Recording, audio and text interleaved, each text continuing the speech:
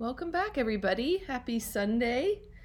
Happy Feast of the Assumption. For those, I know I have a lot of non-Catholic listeners and watchers, but for those of us that are Catholic, today we celebrate the Feast of the Assumption and celebrate Mary and her assumption into heaven, and reminding us of the dignity of the human body and our destiny one day, hopefully, that God willing, we too will be body and soul in heaven with Christ. So a big day today, lots to celebrate.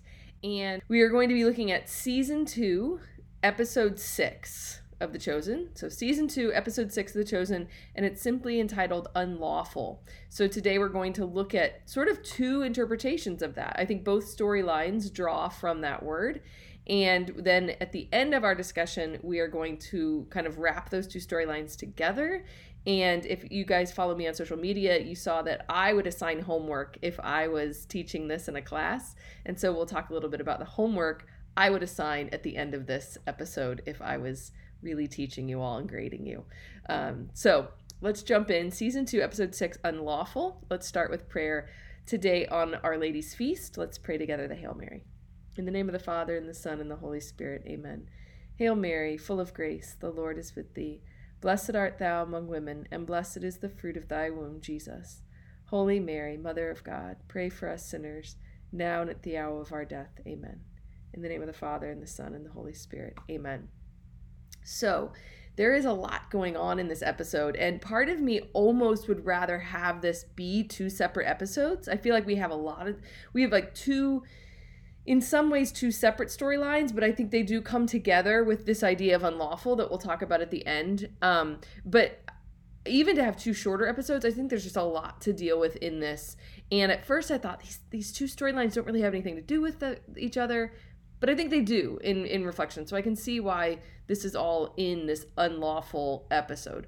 So what we're going to do is we're going to skip the intro. We're going to come back to that opening scene because I want to treat the Mary storyline, and then we'll treat the Sabbath storyline, and then we'll kind of wrap those together. So there's some other things that were going on in the episode. We saw a little bit more with we saw a little bit more with like Simon, and we saw some talking between John and Big James.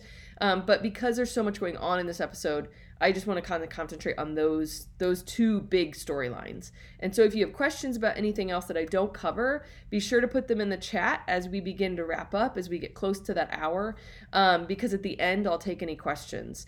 And I'll try to keep an eye on the chat as we go to see if there are any questions. But I'm just going to really concentrate on those two storylines because, again, I think it was a pretty packed episode. Even though I think there wasn't a lot going on as much, there was just a lot to talk about, I think. So let's start with the Mary storyline that we started a couple episodes ago. Last episode, we really saw it come to a head with her trauma, her doubt, going into that spiral of that she didn't know how to handle. She began to feel guilt. She began to feel shame, and she left. And so, of course, we then have Jesus sending Matthew and Peter after her. And so it doesn't take long, really, to kind of, in a sense, wrap up that storyline in that Matthew and Peter bring Mary back. And so we see that, Mary's in the bar, right? So we see, I think there was a lot of worry, like, what is going to happen with Mary? And so we see that when she fell, she really went back to her former life, meaning she went back to a bar, started gambling, drinking. She's clearly intoxicated. But I thought it was really beautiful in that moment. First of all, I love the fact that she's like winning all the money away from these guys. But notice she left the money behind when she left. We don't have Jesus like living off this ill-gotten gain. So she leaves the money behind, even though the disciples really could use it, right? They need it to buy food. Anyway, she's at the bar, and I thought it was beautiful as she began to look around to the men, and they were treating her badly, right? Like she was even scared of them. She had this fear they were going to abuse her. And, you could just tell that she looked around and she realized that the men, it's like she had brothers, and Dallas talks about this in his recap of the episode. It was when she like looked around and saw those men that she realized there are men out there that really care about her. There are men out there that really love her, the disciples, and she shouldn't be sitting with these men. She should be sitting with her brothers. She should be sitting with Matthew and Simon and Philip. And And so that, and they don't overtly say that, but I could sense it as she looked at the different men. And that's really the key that Dallas gave the actress when she played that, think about the men you should be sitting here with. And so she leaves. And I really loved that. Matthew and Peter are sent out looking for her. And I teased on social media that I feel like there was a scene that was very Catholic. And this whole storyline, I just feel is very, very Catholic, because it's Matthew and Peter that are concerned about her and then go out to get her. And that's what we're all called to do, right? We're called to look out for our fellow brothers and sisters. Our journey in sanctification is not a me and Jesus journey, but it's a body of Christ journey, and that we're all in this together. And that's why we worship as a body. And that's why we are baptized into the body of Christ. That when you look at the people that make up the church, we care about them, right? They're our brothers and sisters, and we're all on this journey together. And so Matthew and Peter go out to find Mary. Rhema kind of struggles with, why doesn't Jesus go find her, right? Rhema says to the Blessed Mother, like, if Jesus' time has come, why doesn't he bring Mary back? And Dallas has said, Rhema is kind of the audience surrogate. Like, we are asking those same questions, right? Why is Jesus allowing Mary Magdalene to suffer? Why isn't he doing something to stop this? And part of it is, and notice how patient the Blessed Mother is with Rhema, and I love that, right? Answering her questions, not dismissing her questions, but answering her questions and walking her through this mystery of suffering, right? We don't know, like the Blessed Mother says, like, we don't know why Jesus does the things he does or why he allows the things he does. But what I thought was so beautifully Catholic in the scene was, I think it really depicts the communion of saints. When we talk about, as Catholics, the communion of saints, we're really talking about the body of Christ. Paul calls us saints here on earth because we are called to be saints. So we have this church, militant that's suffering, that's working here on earth and trying to bring others to Christ. We have the church suffering in purgatory that's praying for us and wants us to be successful, right? Like, wants us to win this fight with Christ. And then we have the church triumphant in heaven, and the bonds of love don't end in death. And so our familial bonds don't end in death. We are all one family on earth and in heaven, and we're all working together. And so I loved how, I'm sure like all of us as Catholics are asked, like, why not go straight to Jesus, right? Why do you mess with the communion of saints? Why do you ask saints for intercession? Why do you ask the Blessed Mother for intercession when you can go straight to Jesus? And here we have so beautifully depicted, Jesus doesn't go find her. He sends Peter, he sends Simon, he sends Matthew. That we're all in this together, that God desires our participation in the plan of God. He will not save us against our wills, right?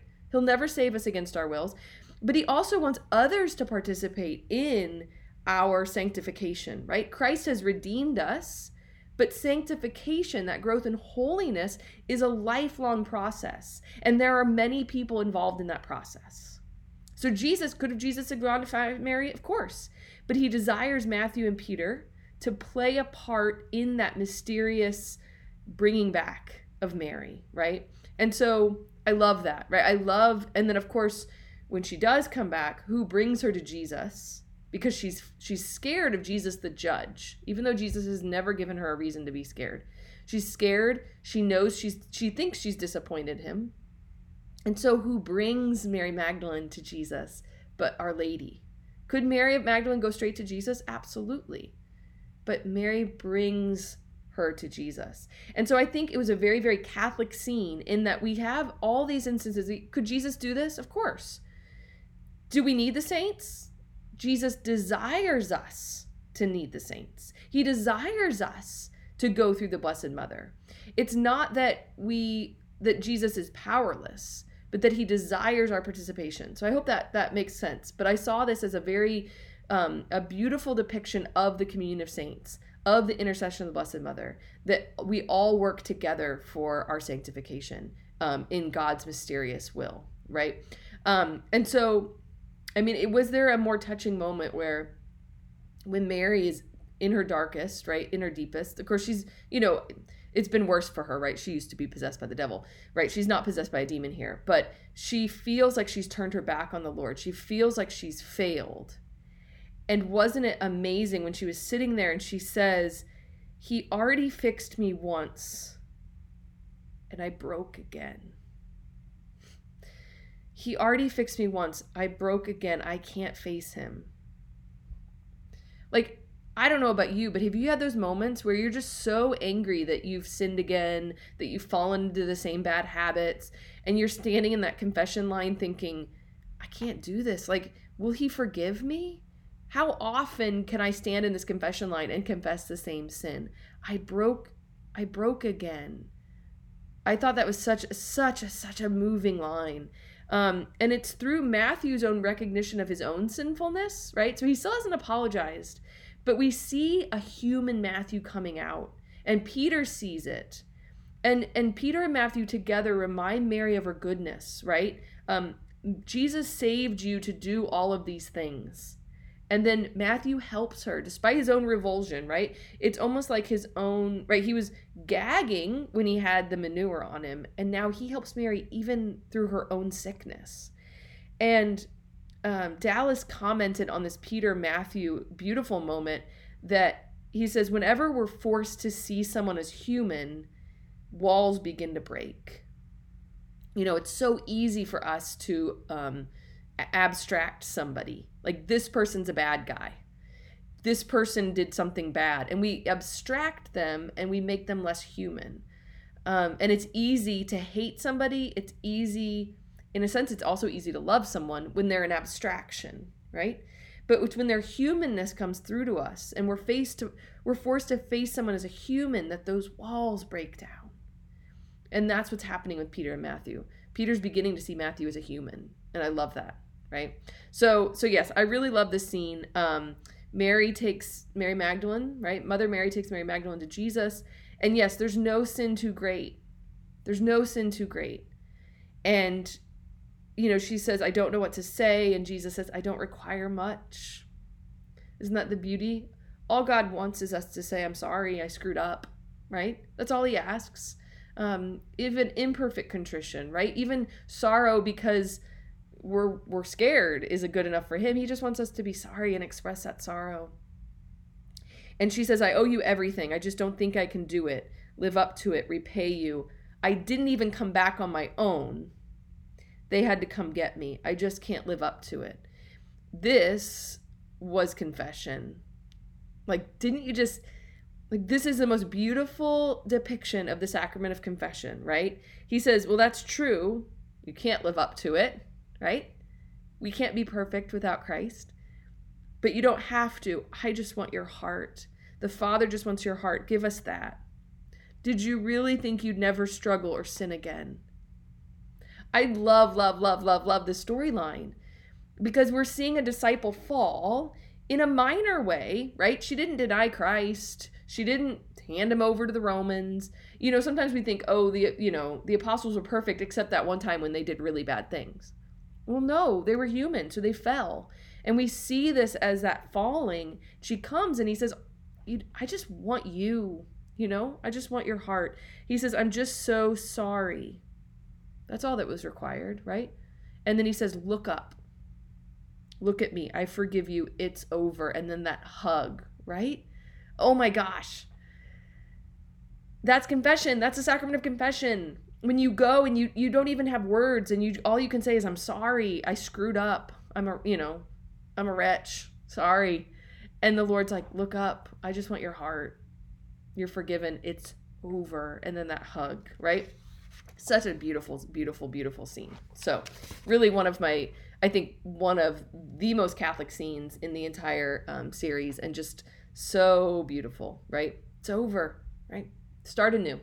So often it's us that, Jackie, you're absolutely right. We forget that after we confess, right? It's like we hold on to our sin, right? We hold on to our sin more than Christ does sometimes, right? Like Christ wants us to move on. He wants us to be born anew and refreshed and leave that confessional. Absolutely, Jamie, that absolution joy. So often, I think sometimes when I go to confession, I have put penance on myself for thinking I'm a terrible person, or I can't believe I've done that, and I get myself all agitated. And then I go into confession and I confess, and the priest has those beautiful words for me, and then he absolves me, and I leave. And there's that beautiful joy of freedom, knowing that we're forgiven, not having to wrestle with it anymore. And I think, why did I put myself through all that? Like, the Lord is just waiting to forgive us. And so often we put ourselves through that agony. And he's like, I just want to give you a hug. Can you just come say you're sorry and I'll give you a hug? And it's really beautiful. So that's what I kind of wanted to cover with Mary. I just think it's a really beautiful scene. So let's go back to Jackie. You almost feel lighter. Absolutely. Right? Oh, there's nothing like it. There's nothing like it, is there? Yeah. Okay. So let's go back to the opening scene. And there's a lot here that I want to break down for us. So what's happening in this opening scene? What are we referencing? What part does it play later in the episode? So at the beginning, we have this real place, Nob in Israel in 1008, 1008. And this is actually a scene, almost word for word, out of 1 Samuel. So we have this scene, and notice the father, this isn't in scripture, but the father says, that's why I must teach Abiathar to make the showbread. So we already know, okay, we have this Abiathar, he's the son in the scene. We have something called showbread, and then Ahimelech, I can't say all these Hebrew names, so I'm butchering it. So if somebody knows Hebrew, they just know that I'm butchering most of these names. So he's the father. Okay, so he's going to teach his son how to make the showbread. So what the heck is happening? Well, the showbread is a really beautiful Sabbath sacrifice that very few people talk about. And it's a shame because there's a lot to unpack, and there's more than I can unpack in this discussion. And so I'm going to recommend a book for you. And that book is Jesus and the Jewish Roots of the Eucharist by Brant Pitre, Pitre, for those of you listening on Apple Podcasts or Spotify. Brant Pitre, Jesus and the Jewish Roots of the Eucharist. There's an entire chapter in Jesus in the Jewish Roots of the Eucharist on this idea of the showbread. And again, it's not something we generally hear about and we generally talk about. We talk a lot about Passover, we talk a lot about manna, but we don't talk a lot about this sacrifice, this bread that's present in the Old Testament. You can find it mentioned in Leviticus 24, verses 5 to 9. Leviticus 24, 5 to 9. And I'm not going to read it, but we're talking all about the temple. We're talking all about, what would be the tent of meeting first, the tabernacle, because they didn't have the temple, right? So God's giving the law, and he's telling Moses, the different feasts, and then he's telling him what to put in the tent. And he talks about bread for the tabernacle in Leviticus 24. And this is what's known as the showbread, or it's often translated the bread of the presence. And it's bread that sat on the altar with a sacrificial libation of wine. So we have this special bread sitting on this altar in the Holy of Holies. And it's the bread of the presence because it sat in the presence of God in the Holy of Holies. So translated literally, interestingly enough, this is actually called bread of the face or bread of the faces. And the Jews saw it as a earthly representation of the face of God, which seems a little strange to us, but just stick with it. This is one of those things that I don't think we can fully wrap our minds around without its fulfillment. So we're going to get there. But Aaron is to offer this bread perpetually to the Lord as a sign of the covenant that the Lord made with his people. So again, Leviticus 24, 5 to 7 has this, these 12 loaves, they represent the 12 tribes of Israel. And each Sabbath, the bread is to be eaten by the priests, and then new bread takes its place. So every week we have new bread, and bread is eaten by the priests. So this bread of the presence, this showbread, whenever it's taken out of the Holy of Holies, which happens 3 times a year, a veil is placed over this bread because it was a holy thing. It was actually really rare for anything to be taken out of the Holy of Holies and shown to the people. But remember in episode 4, when we talked about the 3 pilgrimage feasts, that there were 3 times where all Jewish men were required to go up to Jerusalem on pilgrimage. On those occasions, we read in the Talmud, which is the rabbinic writings, The Talmud tells us that the priests during this time would take the bread of the presence out of the Holy of Holies. Okay, so first let's just think. This is bread and wine sitting on a special altar in the presence of the Lord. Actually, the menorah would be lit next to it at all times. Does this sound familiar to anybody practicing Catholics? And then 3 times a year, and Exodus talks about the men would go, and literally translated on pilgrimage, they would go to see the face of God. Well, what the rabbinic writings tell us is that during these pilgrimage feasts, the bread of the presence would actually be taken out of the Holy of Holies and lifted up to the people. And this is what the Talmud says. They used to lift it up and exhibit the bread of the presence on those who came up for the festivals, saying to them, "Behold God's love for you." Because that bread was a sign of the covenant. That bread was a sign of the love that God had for his people. Okay, so that's the bread of the presence. Again, you have to read Brant Petree's book. It's stunning. So this is the bread that's referred to in 1 Samuel 21, which is the story that Dallas opens. So Dallas is a fantastic teacher. So why does he open this episode up with this scene? Because most people might not know it. Every Jew would have known this story. Many of us might not be familiar with the story. And so Dallas is going to reference it here because Jesus is going to reference it later in the episode. And so for it to really have the weight that it needs to have, he needs to tell us the story. He's a fantastic teacher. So he opens the episode with this scene. And again, it's 1 Samuel 21, David at Nob, and it's almost word for word. Amalek says, so David comes in, he's hiding from Saul. He asks for something to eat because he's hungry. Amalek tells him, if I give you this, Saul is going to be angry with me. But he gives it to David. He asks if his men have been abstaining from women, which is so the priests would eat the bread of the presence once a week, only if they had abstained from sexual relations.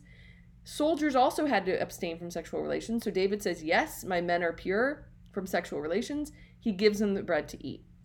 He says, if Saul finds out that I've done this, I'm going to be in trouble. And sure enough, a few chapters later, it's a tragedy.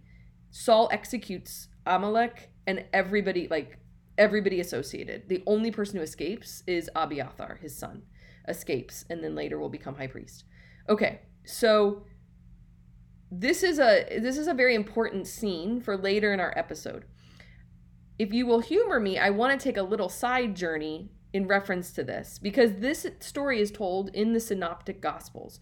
So we have it in Matthew 12, 1-8, Mark 2, 25-26, and Luke 6. And in these verses, this is where we find the story that Dallas is going to tell. Now, interestingly enough, in the Gospels, we have the picking grain on the Sabbath followed by the man with the withered hand. Dallas switches them. I don't know why. I think I would have kept the order, but he obviously had a reason for switching them. And we'll talk about that depiction of the man with the withered hand in a bit, because I wasn't entirely happy with that depiction. And so I want to take a side note to talk about this, because in Matthew and Luke, we have that story. In Mark, we have the story, but Jesus specifically says when Abiathar, so he's referencing this story, says to the Pharisees, right? Because the Pharisees are mad. His disciples are picking grain on the Sabbath. This would have been considered work. Now, it wouldn't be considered work in the Torah. It was considered work in the rabbinic law, like the rabbinic interpretation, okay? So they're not disobeying Torah. They're disobeying the rabbinic interpretation of Torah. And so when Jesus says, close to what he says in The Chosen, although in The Chosen, again, this is just kind of an interesting side tangent. In The Chosen, he says, when Amalek was priest. In Mark, he says when Abiathar is high priest. Now, this is actually a big controversy with scripture scholars, because Jesus seems to be wrong. He makes a historical comment. He makes a historical reference. He says when this happened, when Abiathar was high priest. That's not the case. Amalek was a priest. He was not a priest in Jerusalem. He wasn't high priest at this point. He was a priest in Nob. And so is Jesus wrong? Was Mark wrong? Was Mark's source Peter wrong? Is the Bible wrong? Whatever, it doesn't come out good, right? Like, none of these things can be wrong, right? So at least one famous Protestant scripture scholar actually became agnostic over this controversy, because he was hanging so tight on the literal interpretation and the inerrancy of scripture that he became an agnostic over this point. Was Jesus wrong? Is scripture wrong? How can we reconcile this? So there's a couple facts. Number one, in 1 Samuel, Amalek is priest when David enters the sanctuary. Abiathar is Amalek's son. Although he was a priest when this incident occurred, because it's his father and he's priest, he wasn't high priest and he wasn't in Jerusalem, right? They were in Nob. He becomes high priest later when Saul murders his father. Now, so one, I think one, there's a couple different explanations for this. One, we have other times in scripture where fathers and sons' names were juxtaposed and they were called by the same name. So it could be that they were each known as Amalek and Abiathar, and that their names were just used interchangeably. We also have it that says most of our scripture translations say when Abiathar. Epi, the Greek word, actually means concerning. And so Jesus could be saying concerning Abiathar. Now, why is this important? Could it be that Jesus specifically points out Abiathar? Not that he's getting it wrong, not that he doesn't know who is priest in this story. Could he be specifically referencing Abiathar? Why? Because Abiathar, so Amalek is killed. Abiathar becomes high priest in Jerusalem. Eventually, Abiathar is deposed as priest. He's the only historical instance of a high priest being deposed. And it marks the end of the priesthood of the house of Eli. So if you remember the story of Samuel, Samuel's living in the temple with Eli. Eli's sons are wicked. And so the Lord tells Eli, because he does not rein in his wicked sons, because his sons have been abusive of the people, the priesthood will leave his house. He will no longer have the priesthood because he's abused it. His sons have abused it. Could Jesus be referencing the end of this priesthood of the house of Eli, the deposition, the end of a priesthood? I mean, this was radical. The house of Zadok. Zadok became high priest after this, switched houses. Could Jesus intentionally be pointing this out, making this reference, because there's going to be a even more radical change in the priesthood? Okay? That seemed like a very long tangent, but I think it's really important when we look at what's happening in this story. Could Jesus intentionally be speaking about a change of priesthood, reminding them that Abiathar didn't stay priest? Why? Because the house of Eli had abused the people. The house of Eli had not been good shepherds, and so they were replaced. Okay? So before we get to the point when they're walking through the wheat, because again, Dallas switches them, he goes to this synagogue, and I think what they're setting up is that he's going to go to this synagogue because it's small, it's in this small town. Because what they're setting up at the end of the episode is that now we have reason for another group to be mad at Jesus, who these synagogue officials in this little town are like, let's make a name for our little town by bringing a case against this man. So it seems like it's confusing and all these priests and all this political machinations, but that's what, it's not like one day all of a sudden they were like, hey, let's kill Jesus of Nazareth, right? So I think Dallas is very artfully and skillfully setting up what leads to Jesus' arrest, what leads to all this controversy against this prophet, right? The Son of God. So he goes to this small town. I personally had a problem with Jesus kind of just going in and interrupting it. I don't know, honestly, I don't know how synagogue worship would have looked at that time. So I don't know whether people would have just come and gone, but it just seemed like Jesus went in and interrupted and then made this big scene. Now, the way it's depicted, especially Luke 6, it says he had the man stand up in front of everybody and cured him, and he did make a scene. But and in Mark, it says very clearly that he's angry, right? He's angry at their hardness of heart, and so he heals this man at, he's angry, right? So I'm not saying that I disagree with his anger, like him being depicted as being angry, or his depiction of like making a scene, but I just don't know.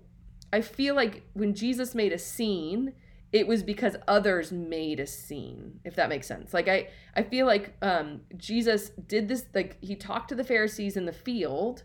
First of all, why are Pharisees like, it seemed like they must be spying on him for them to like see him in the field. I'm talking about in scripture, right? In scripture, they suddenly see him in the field. Then he's in the synagogue. And so they're mad about the field and they bring it up in the synagogue. And that's where his hardness of heart comes. And that's where he heals the man with the withered hand. This is totally my opinion, but I just don't know if I liked the depiction of Jesus like going in and making a scene. And I just don't know whether he would have done it in the same way, kind of unprovoked. Whereas in the scriptures, it seems to say he made a scene because he was provoked already by their questions about the Sabbath. Whereas this, it seems like he's like, I'm going to go in and make a scene. And we know that Jesus angered people. We know that he stirred the pot. I'm not sure I entirely agree with this interpretation of him stirring the pot. I also know that kindness is a virtue, and it seems like Jesus would attempt to be kind and not interrupt the synagogue. And then when he was challenged, be like, I'm curing this guy, So those are just my opinions completely. Okay. Jesus references this rabbinic idea that David also references at the beginning. And again, my Hebrew is not very good, but it's pikuach nefesh. Again, don't quote my Hebrew. You had David referencing at the beginning. I don't know whether this pikuach nefesh would have been a thing in 1000 BC. I don't know. But basically, it's a rabbinic idea that saving a human life takes precedence over everything else. So you can look it up. You can see that it's a very common Jewish way of thought. And that's what David references, that in this case, saving a human life triumphs over the rules concerning the showbread. And Jesus references it indirectly by saying, what's better to do on the Sabbath, to save a life or to kill it, right? And so it comes from the Torah in Leviticus 18:5. The law says, you shall keep my statutes and my laws, which a person shall do and shall live by them. And in the Talmud, they interpret that by saying, live by God's statutes and do not die by them.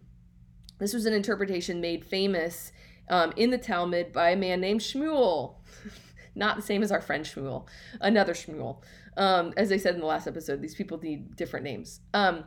So a Jew should live by the Jewish law as long as it gives life, right? If it gives death, you don't live by the law. Does that make sense? So it's that idea that like the law should give you life, should not bring death. And that's what Jesus is saying in Luke 6, right? So in this scene, like Mark 2, that's what thing I have marked, right? And so he's like, is it lawful on the Sabbath to do good or to do harm, to save life or kill it? And they were silent. Why does he say this? Because he's reading their hearts and he knows they want to kill him. He's reading their hearts and saying, you in your minds right now are trying to find a way to kill me. You've been spying on my followers in this wheat field. Now, though this isn't scripture because the events are switched, but you're spying on me. You're trying to trap me. So you're spending your Sabbath rest doing evil, trying to kill me, and condemning me for doing good. Okay? And so I think that's an important thing that so there's a couple different things that Jesus is doing by all of this, by breaking, and I'm putting that in quotes, breaking the Sabbath law. I want to say there's 3 things that Jesus is doing, whether it's by healing the man with the withered hand or by allowing his men to pick grain on the Sabbath. He's 4 things because it's partly he's using pikuach nefesh, right? Like it's better to do good on the Sabbath, that the law should never endanger my life, Okay. And they saw this as like rescuing a child that was in danger, right? Breaking down a door if someone is locked in a room, extinguishing a fire, right? This is Pikuot Nefesh, right? Like I can do these things even though they're considered work because they're saving a life. Now, he is coming to not save us just from these earthly dangers, but to save us from spiritual harm. And so what he's going to say is, yeah, was this man's life endangered because he had withered hand? No, but I can do good on the Sabbath, right? So I think in the grain field, again, when his men are walking through the grain field, this wasn't a law found in Torah. This was a law that was an interpretation by the rabbis. Jesus is not just disregarding the rules, okay? Yes, he's invoking Pikuot Nefesh, whether or not he says those words. But I think he's doing three things.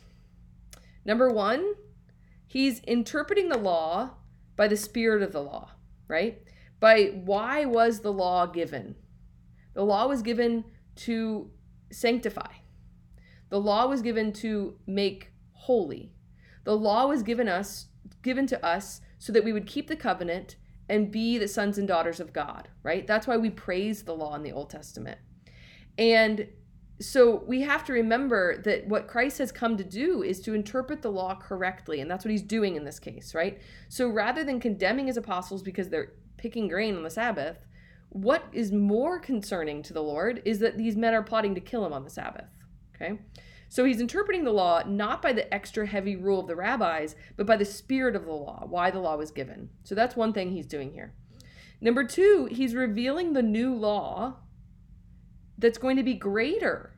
So he's not abandoning the old law, he's fulfilling the old law with the new law, right? Something greater than the temple is here. That's what he tells them. What's greater than the temple? Well, he'll tell him that eventually he's going to say, the temple's my body, right? Because he says, destroy this temple and in 3 days I will raise it up. So he's beginning to show that there's something greater than the temple here, that the Lord is here. The Lord is Lord of the Sabbath. He made these rules not to imprison men, but to free them, right?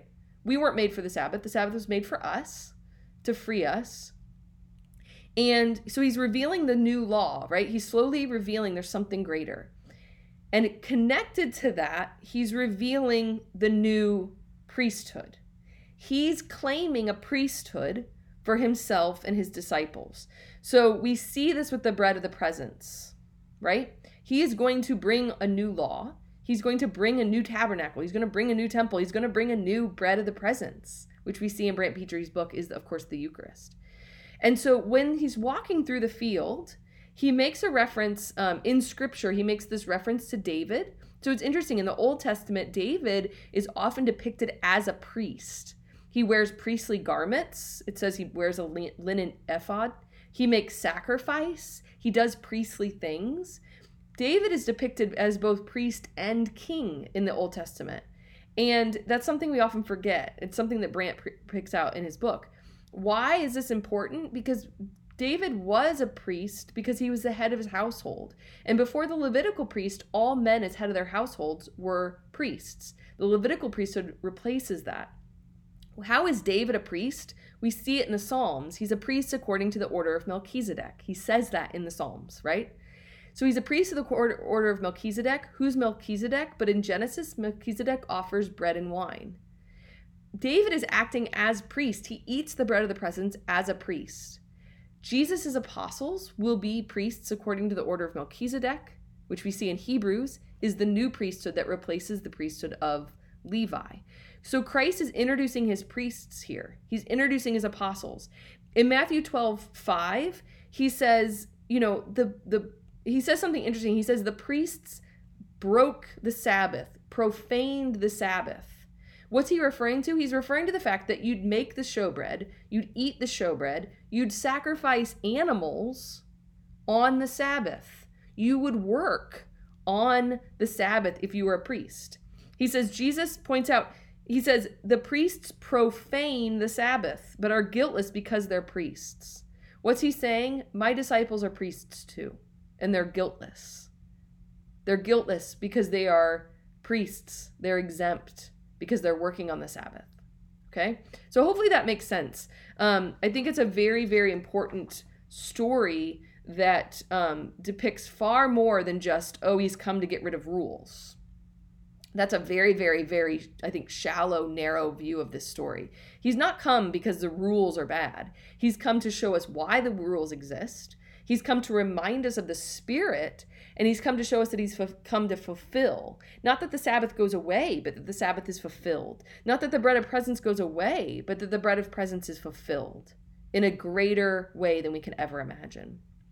So this episode probably brought up a lot of questions about the Sabbath for you. Like, what does it mean to keep the Sabbath? That's why I started with that question before we started today. How do you keep the Sabbath? It's a good reminder to us that just because we don't have the strict, narrow interpretation of the Sabbath that they had at the time with the rabbinic law, we still keep holy the Lord's Day. And so we're still called to keep Sunday holy, to set that apart, that it's not just another day of the weekend, but that we go to Mass, we worship the Lord, and we try as much as possible, if we can, to abstain from work. Now, we can still say that we have that piqua nefesh, right? That if you're a doctor, right, there's certain times where you have to work, and the Lord would allow you to do that because it's better to save a life than lose it, right? And so there's certain industries that you have to work.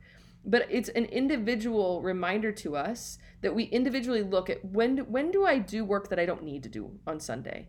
Am I really having true leisure? Am I spending time with my friends and family? Am I worshiping the Lord? Am I spending some extra time in prayer?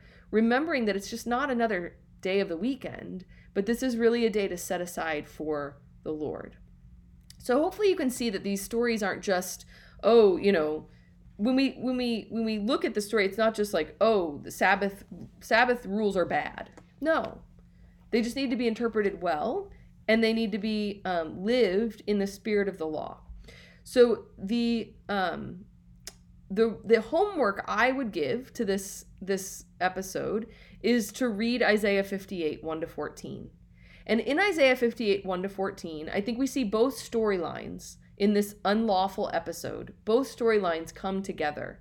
The mercy shown to Mary Magdalene and the reason for the Sabbath rest, the spirit of the law, right? It's not that rules are bad.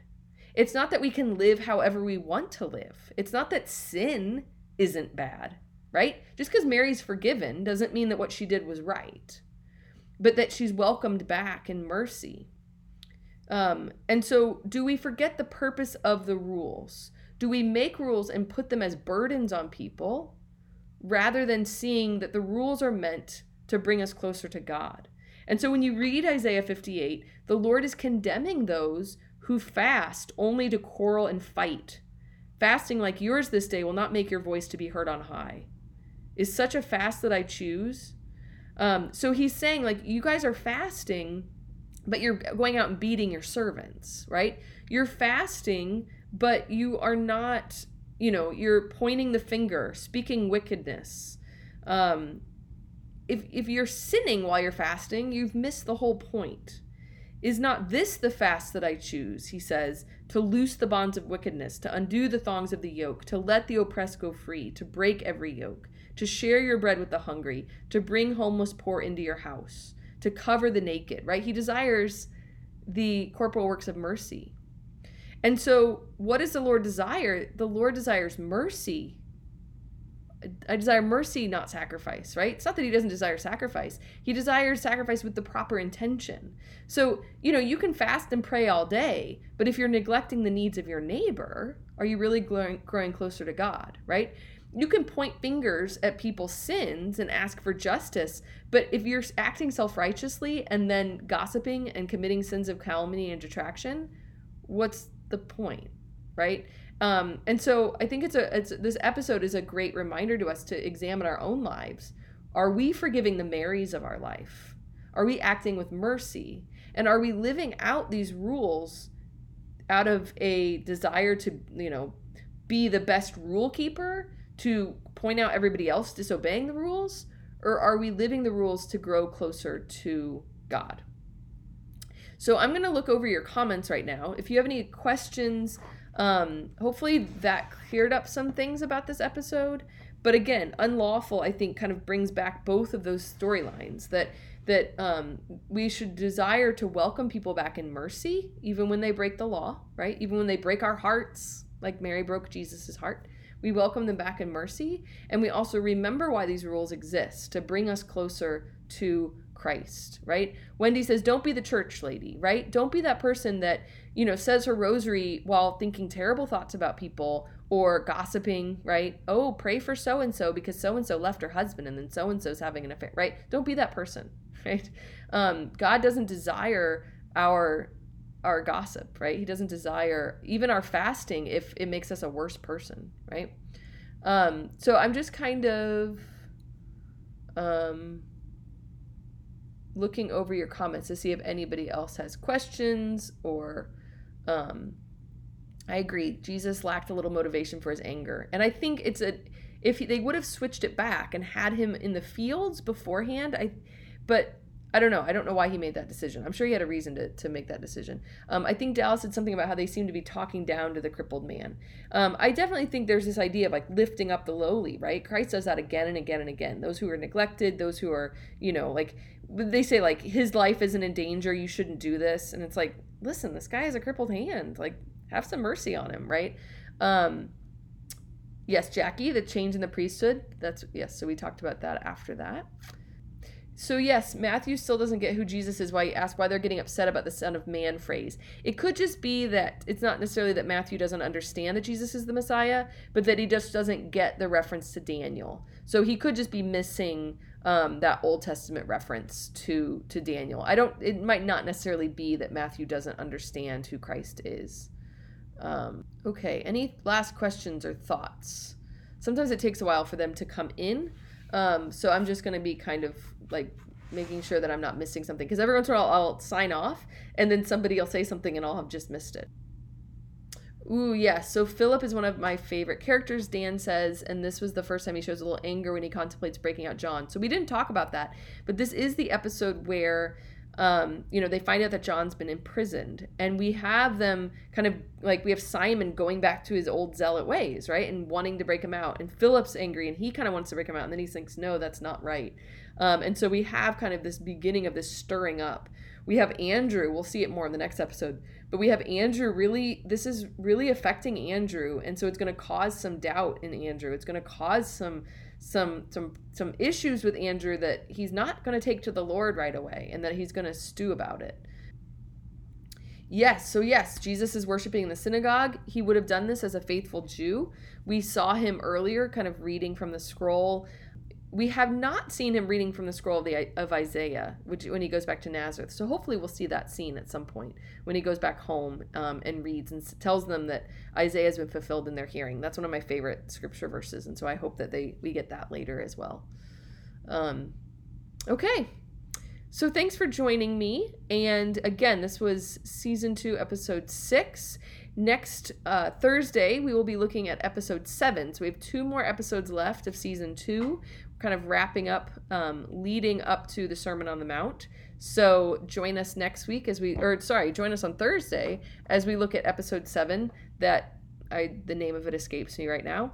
And it should be a good discussion. So thanks for joining us. As always, if you can push that like button, subscribe to the channel, tell your friends about this. And if they can't catch us live on YouTube, they can find me also, Joan's Take on the Chosen, on Apple Podcasts and on Spotify. So they can catch up if they need to catch up on old episodes. So thank you so much. Happy Feast of the Assumption. Remember in your prayers to pray for the people of Haiti, to pray for the people of Afghanistan, and all those people who are suffering in our world, all those people that need God's mercy and love, that need his protection right now as they're suffering. Pray for those who are less fortunate than us. And make sure you celebrate the Feast of the Assumption today. So have a nice dinner, have a nice drink, and celebrate Our Lady and ask for her intercession as we continue into this next week. So God bless you all.